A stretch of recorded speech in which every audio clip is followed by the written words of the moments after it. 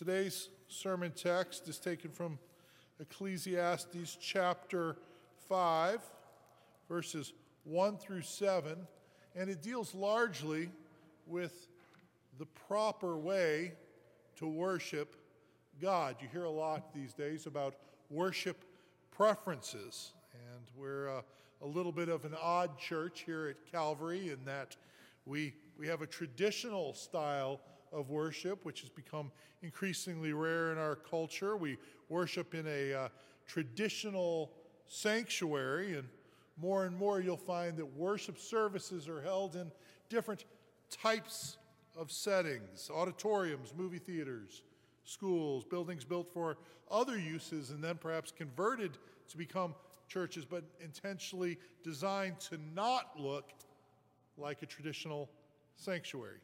And usually in those places of worship, the worship service itself is far from traditional, more resembling in many ways a concert followed by a lecture.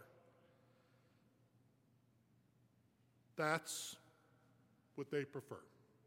Now, of course, you're all here at Calvary, so you're used to a different kind of worship service, a more traditional service, and that's probably what you prefer, a service that has an organ and hymns and a choir and pews and a pulpit and these types of things, a liturgy that's more traditional. That's what you prefer. What we really need to come to realize, though, that regardless of what kind of worship services we prefer, the whole issue itself really kind of leads us down the wrong road. Because regardless of what our tastes are, and regardless of what different sociologists and church studies people tell us about the way we ought to market our church services and our churches themselves, proper worship is not really at all about our preferences. The proper worship of God has far more to do with God himself. And in our sermon text of Ecclesiastes 5, 1 through 7, the preacher helps to remind us of this fact today, helping us to readjust our views so that perhaps as we come into worship, we are not so much at the center of our own world, but rather we place God at the center and come to worship him. Before we take a look at this text, let's take a moment to pray and ask God to indeed help us reorient ourselves. Let's pray. Our Lord, we do readily acknowledge that too often we are quick to see the world and all that is in it from our own perspective. Give us eyes to see as you see. And not only may we see the world as you see it, but may we see you as we ought to, as the King of glory, before whom we should bow down, the one whom we should praise and magnify and exalt, the one to whom we owe all things. For we pray in Jesus' name. Amen. Here now, Ecclesiastes 5, verses 1 through 7. This is the inspired word of God. Guard your steps when you go to the house of God. To draw near to listen is better than to offer the sacrifice of fools, for they do not know that they are doing evil. Be not rash with your mouth, nor let your heart be hasty to utter a word before God, for God is in heaven and you are on earth. Therefore let your words be few. For a dream comes with much business, and a fool's voice with many words. When you vow a vow to God, do not delay paying it, for he has no pleasure in fools. Pay what you vow. It is better that you should not vow than that you should vow and not pay. Let not your mouth lead you into sin, and do not say before the messenger that it was a mistake. Why should God be angry at your voice and destroy the work of your hands? For when dreams increase and words grow many, there is vanity. But God is the one you must fear. Thus ends the reading of God's holy word, which, inspired by God, is our only infallible rule for faith and practice. The grass withers and the flower fades, but the word of our God stands forever. Well, we live here in the United States, a country that is, in terms of its comparisons to the rest of the world, a relatively young country. You know, I thought of it the other day. We're not that far away. Some of you remember the bicentennial in 1976. I have vague recollections. I was almost 5 at the time. It occurred to me that we're coming up before too long here on the 250th anniversary. That will be kind of a big deal, I'm sure. But in terms of history, 250 years is nothing.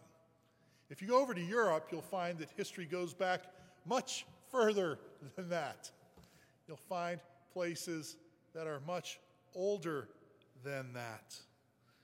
You know, I had the good fortune of going over to Hungary when I was in college for a couple months and spent some time over there. And while we were there, we traveled to Austria for a weekend. And so I got to see some of that area. And then many years ago, after Aaron and I had only been married for a relatively short time, we took a trip where we got to go to England and France. And so between these two trips, I saw many old castles that were dating back long times, and regardless whether they dated back a few hundred years or many hundreds of years, they all had one thing in common. They were clearly built to be glorious. They were intended as buildings to communicate glory. It really didn't matter whether it was the palaces that were currently lived in or the ones that had been made into essentially museums. It was very clear when you looked at them. These were not ordinary houses, right? Even though they didn't have many of the amenities that we have today, and in many ways we live a more comfortable life in our relatively small homes, those palaces were glorious. And it's interesting the way that a building can communicate such glory. Think now of Solomon's temple, right? Because that's the context in which we find Ecclesiastes being written. Solomon's temple, built in Jerusalem by Solomon after the pattern of the first temple, which was built after the pattern of the tabernacle, which was built after the pattern of the Garden of Eden, right? And this temple of Solomon was built to be more beautiful, more magnificent, more awe-inspiring than any of its predecessors. And this beauty, this magnificence, this awe-inspiring nature was intended not just to draw glory for itself, but rather to redirect the attention of those who entered to God. It was to proclaim His glories, to shift our attention, their attention to the heavens, then much the same as traditional church architecture is. Just side note here, I mean, there's a reason that traditionally churches have high vaulted ceilings, right? It's to lift our attention upward, heavenward, to God. It wasn't just that they wanted to have really expensive heating bills, right? No, It was purposeful. Lift your attention up to God. And so, while it might seem in our culture today that has lost very much of this idea of the transcendence of God, it might seem odd to us. It would have not seemed odd at all for those people who first read Ecclesiastes 5 when they came to verse 1 and they saw the preacher say, "Guard your steps when you go into the house of God." It is not a light thing to enter into the presence of God. It is not a trivial thing. It may seem at first glance that this passage with instructions about worship is just randomly placed here in Ecclesiastes, but I don't think that's the case. Remember that last week when we were looking at chapter 4, what were we talking about? But the existence of God's people and how we're supposed to exist in community with one another, that we weren't supposed to be solo agents out here running about on our own. And so now we come to this idea of corporate worship. It's the most foundational thing that we do corporately, right? So if we're to live with one another, this is kind of the starting point of that. And note that the preacher says, guard your steps when you go. He doesn't say, guard your steps if you go into the house of God. He says, when you go. He assumes that this is going to happen. Right? He assumes that this is going to be part of the life of the people of God. Of course, they would come into the house of God. Now, he's not saying necessarily that if you miss church one Sunday, well, that's going to condemn you, any more than he's saying just by being in church one Sunday, will that save you? That's not the case. But what I am saying here, that God is saying to us here, is that it should be our regular practice to gather with the people of God before the throne of God for the worship of God to the glory of God. It should be a regular part of our life. The author of the Hebrews says as much in chapter 10. He says, let us consider how to stir up one another to love and good works, not neglecting to meet together, as is the habit of some, but encouraging one another, and all the more as the day is drawing near. The idea is that we should long to reach out to the one who has already reached out to us. We should long to lay hold of the one who will never let go of us. We should long to love the one who has first loved us. We should love others as a result as well. But we do these good works of loving God and loving others. Before we do them, we must first hear. That's really the gospel pattern always. Hear, then do. Hear, then do. It's in the Old Testament. You look back to the Ten Commandments, right? What does God say at the beginning of them? But I am the Lord your God, who brought you out of the land of Egypt, out of the house of slavery. This is who I am. Hear this. Know this. Realize I have already showered you with my grace. I have delivered you.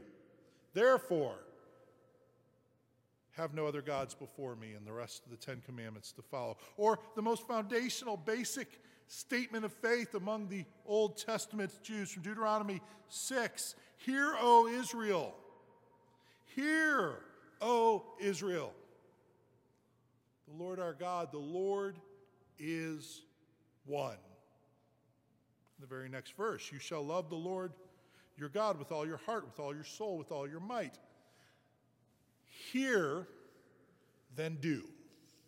Hear, then do. First, we must hear. And so, even in the New Testament, we see that pattern, right? In 1 John 4, we love because he first loved us. We need to be reminded of that truth. We need to be told that truth. We need to remember it. We need to know that. We need to hear that God has loved us first. And therefore, we love in response to that. So to draw near to listen in verse 1 is better than to offer the sacrifice of fools, for they do not know that they are doing evil. To listen is foundational to what we are doing when we gather here to worship. We offer up prayers. We sing songs of worship. We give an offering of financial gifts. We do all sorts of things when we gather here on Sunday mornings, don't we? But foundational is the idea that we must draw near to listen. Not to listen to me, not to listen to an elder who's speaking in worship, but to listen to God. That's why we have a call to worship at the beginning of the worship service that is taken from God's Word. That's why after we pray a prayer of confession, we have a word of assurance of forgiveness that is taken from God's Word. That is why we read together each Sunday morning a unison scripture reading that is taken from God's Word. That is why we have a sermon each week that is covering a passage of scripture that is found in God's Word, and that is why we depart to a benediction or a blessing that is taken from God's Word. We come here primarily, foundationally, to hear God speak to us. That is the most basic thing we do every time we gather. It's the primary thing in worship, is not to speak to God, but to hear from God. And so if we are going to speak, and there is a place for speaking for sure, but if we are going to speak, we should choose our words carefully, to not speak rashly, but to speak from the heart. Sometimes it's something that we do, isn't it, where we just kind of speak. We want to say things, you know. So, some of us are more prone to this, but where we just feel like we always have to be saying something. If there's silence for, 3 seconds, we have to rush in and fill that by saying something. We can't have silence where we just sit and wait. We have to talk. It gets real uncomfortable. Watch.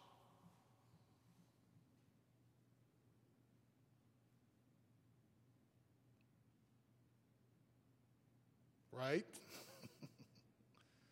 Yeah. I feel like just say something. Right?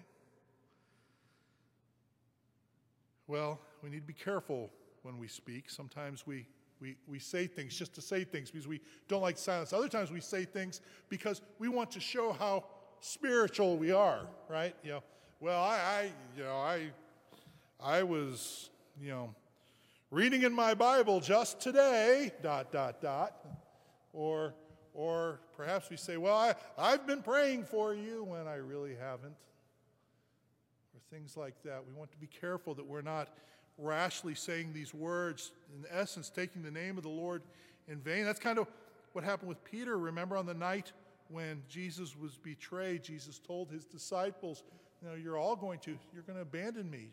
You're going to forsake me here. What did Peter say? But though they all fall away because of you, I will never fall away. He even said, I'll die with you, Jesus. And soon thereafter, he was denying Christ. Not once, not twice, 3 times. And consider our unison scripture reading that we had today, right? The really religious guy, the Pharisee, the guy who follows all the rules, who does all the things that they were supposed to do, right? And he's the guy to all the world who looks like the really spiritual guy. And we learn because his prayer exposes his heart that he's really just a prideful jerk, right? And he does not go away justified. He should have chosen his words more carefully. Sometimes, we just speak too quickly. We just say things. We just like to hear the sound of our own voice. Ready, shoot, aim. Right? Well, it's better to heed the words of the preacher in verse 2. Be not rash with your mouth, nor let your heart be hasty to utter a word before God, for God is in heaven, and you are on earth. Remember the transcendence of God. He is in heaven, you are on earth. He is in heaven. He is the glorious God. He is the creator. God, you are his creature. You are here on earth. There is a distance between us. He is more magnificent and more awesome than we can imagine. Our words should be few. They should be few when we're talking with each other. We should be careful in our words, but how much more with a transcendent God? I mean, Scripture is replete with things that speak about how we should not speak quickly. James 1:19, know this, my beloved brothers, let every person be quick to hear, slow to speak. Proverbs 10:19, when words are many, transgression is not lacking, but whoever restrains his lips is prudent. Proverbs 17:28, even a fool who keeps silent is considered wise. When he closes his lips, he is deemed intelligent. Proverbs 21:23, whoever keeps his mouth and his tongue keeps himself out of trouble. If this is true as we speak with one another, how much more so when we speak with a holy God?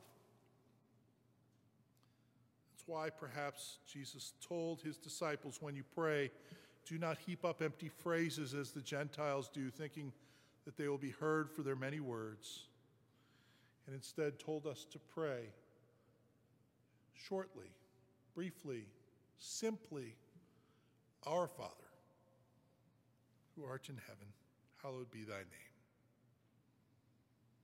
Mark Twain once said, better to remain silent and be thought a fool than to open your mouth and remove all doubt. Right? Indeed, that's the idea of the Proverbs here. Well, the preacher goes on in verse 3 and says, for a dream comes with much business, a fool's voice with many words. He's not saying don't dream big dreams, but he's saying here that oftentimes big dreams require much work, but instead come with much talk, and thus they remain nothing but dreams. And so it is that we should be careful about what we say to God. When we make a vow to God in verse 4, we see, do not delay in paying it, for he has no pleasure in fools. Pay what you vow. It is better that you should not vow than that you should vow and not pay. See, he's saying, don't make a promise to God. God, if you do this for me, I will do that, right? And you have every intention maybe of doing that, whatever that is, but then you don't do that. He's saying, just don't say you're going to. Don't make the vow in the first place. You're far better off.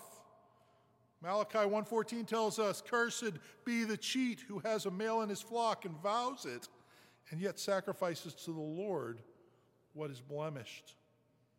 For I am a great king, says the Lord of hosts, and my name will be feared among the nations.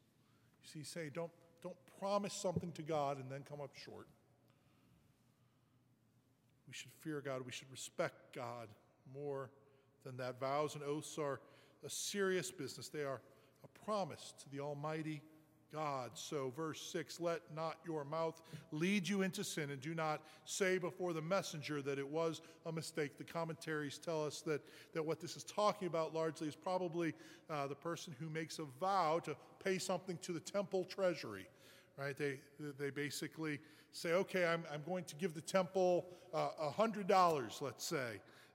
Historically, we don't do pledges here at Calvary, but a lot of churches do this. Well, they have a pledge, and they kind of figure out things, make their budget based on the pledges that come in. And that's the idea how they did it in the temple. There were pledges, there were vows that were made where people would give this money. But then sometimes people who vowed to give that $100 to the temple never gave it, right?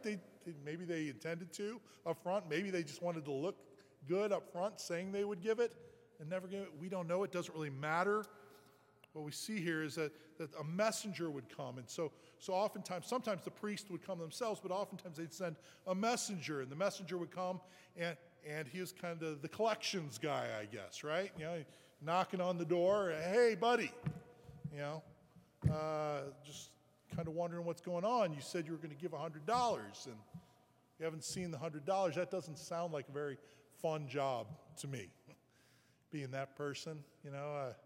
I think back to when I worked for Enterprise Rent-A-Car, and I had to go repossess rental cars that people didn't return. It was not very fun. This sounds like that kind of job, but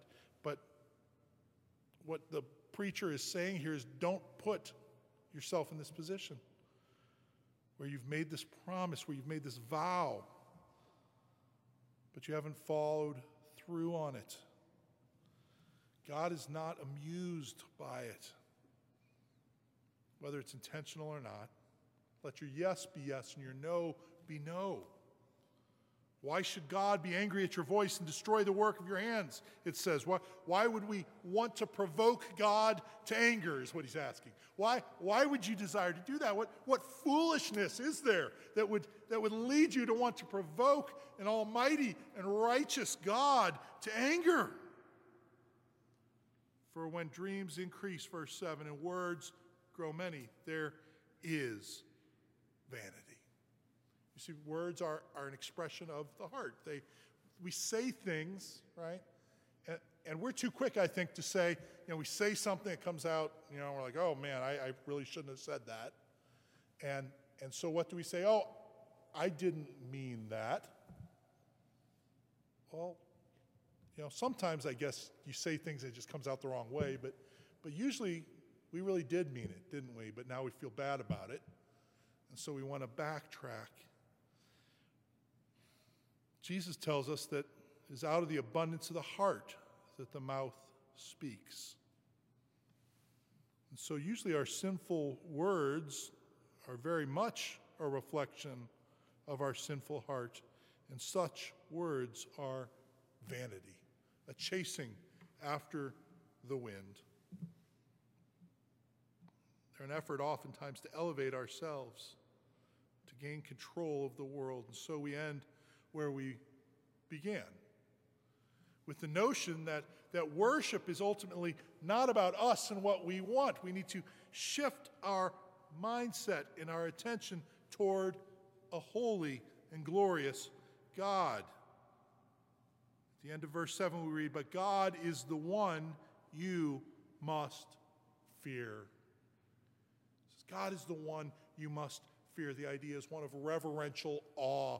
God is the one that we must stand in awe at. We should be amazed at. We should be overwhelmed with. I love what the psalmist says in verse 1, or in Psalm 130. He says, if you, O Lord, should mark iniquities, who could stand? See what he's saying? He's saying, Lord, if you kind of kept track of iniquities, if you just kept a little ledger of all of our goods and all of our bads, right? Who of us could stand? It's a rhetorical question. He's saying none of us could stand. Each and every one of us, from the most rotten, the most horrible, all the way up to the most holy and wonderful, would fall short. None of us could stand before you, God. You are so glorious and magnificent. But he says this then in the very next verse, but with you there is forgiveness, which is a good thing. With you there is forgiveness that you may be feared. Wouldn't you think it'd be more feared if there wasn't forgiveness, right? It would be, oh man, I'm really scared now because God's not going to forgive me. No, but see, that's not what he's talking about, being scared. He's talking about this reverential awe, this being awed at the glory of God. You see, because we realize that we can't stand before him, that we are before a holy God.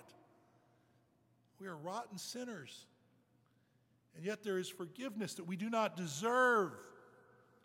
And so we are awed by his grace, awed by it. Not so that we fear in that we are scared away, but fear in that we are simultaneously awed and drawn to him. Kind of like if you see the Grand Canyon, right?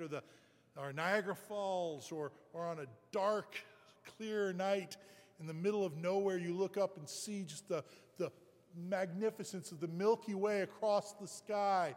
And you're just transfixed upon it, and it's amazing, and it's beautiful, and it's glorious. And that's how we should be as we come before God. We should behold his glory and be overwhelmed by it, be struck with just how amazing it is.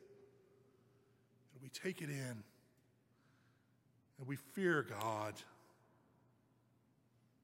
That's why the psalmist also says in Psalm 34, glorify the Lord with me, and let us exalt the Lord together. You see, he's talking about a God here who's not just a warm, fuzzy God is love God, right? That's how our culture wants to think about God. God is love, and he is. Don't get me wrong. That's biblical. That's a right understanding. God is love, but God is not just love. We need to remember what Hebrews 12 tells us. Therefore, let us be grateful for receiving a kingdom that cannot be shaken, and thus let us offer to God acceptable worship with reverence and awe, for our God is a consuming fire. He is holy. He is just. He is righteous. And so we come back to our traditional worship service in our traditional sanctuary. And we need to be reminded of this. In Solomon's temple, in the Old Testament temple, there was this idea of holiness residing there, because that's the place where God resided. It's the place where you had to go if you wanted to meet with God. It was the place where sacrifices were offered so that your sins were atoned for. And the house of the Lord was that building. But now in our day, this side of the cross, the house of the Lord is no longer a building. It is us. Again, in Hebrews, Moses was faithful in all God's house as a servant to testify to the things that were spoken later, but Christ is faithful over God's house as a son, and we are his house. If indeed we hold fast our confession, hold fast our confidence and our boasting in our hope. You see, our boasting, our hope, our confidence is not in a beautiful building. It's not in a traditional worship service. Our boasting, our hope, our confidence is in Christ. In him who is holy, in him who took on human flesh, in him who died on the cross for our sins, in him who rose from the dead, in him who ascended on high, in him who will return and reign for all of eternity. That is where our hope is. That is where our confidence is. That is where our boasting is. And he has sent us his Spirit who dwells within us and who has made us into his house. He is building us into his house. We are the holy house of God, not in a building per se. We meet in a building, but the house of God is the church of God, the people of God. You and me, if one Sunday we decided to gather instead of in this room, but out on the ball fields, and we just met out there, we would no less be in the house of God than we are right now. Or in a park down the street, or anywhere else. As we gather together as the people of God, we are the house of God. We don't need to go off to some place in Jerusalem to offer sacrifices, because the sacrifice once and all has been offered for us through the Lamb of God who takes away the sin of the world, Christ Jesus our Lord. And so the hour indeed has come when the true worshipers worship the Father in spirit and in truth, as Jesus said. And so this morning I ask you this: are you such a person? Are you such a person who desires to worship him in spirit and in truth? Are you such a person who recognizes the glory of God? Are you such a person who realizes your sinfulness and realizes that there is nothing you can do to make yourself holy? Well, trust in him. Trust in him today and know that your sins are forgiven in Christ Jesus. Know that your sins are forgiven, that you are washed clean from any sin, washed clean from any blemish, that you are made holy in him. And gathered with the people of God, you are the house of God. So that we may all say with the psalmist, I was glad when they said unto me, let us go to the house of the Lord. And whenever we gather in the name of the Lord, whenever we gather in the name of the Lord, wherever we gather in the name of the Lord, let us do so with the mindset of the psalmist who says, how lovely is your dwelling place, O Lord of hosts. My soul longs, yes, faints for the courts of the Lord. My heart and flesh sing for joy to the living God. Even the sparrow finds a home, and the swallow a nest for herself, where she may lay her young at your altars, O Lord of hosts, my King and my God. Blessed are those who dwell in your house, ever singing your praise. Amen. Lord God, may we indeed be those who ever sing your praise. May we be your people and your house. We ask it in Jesus' name.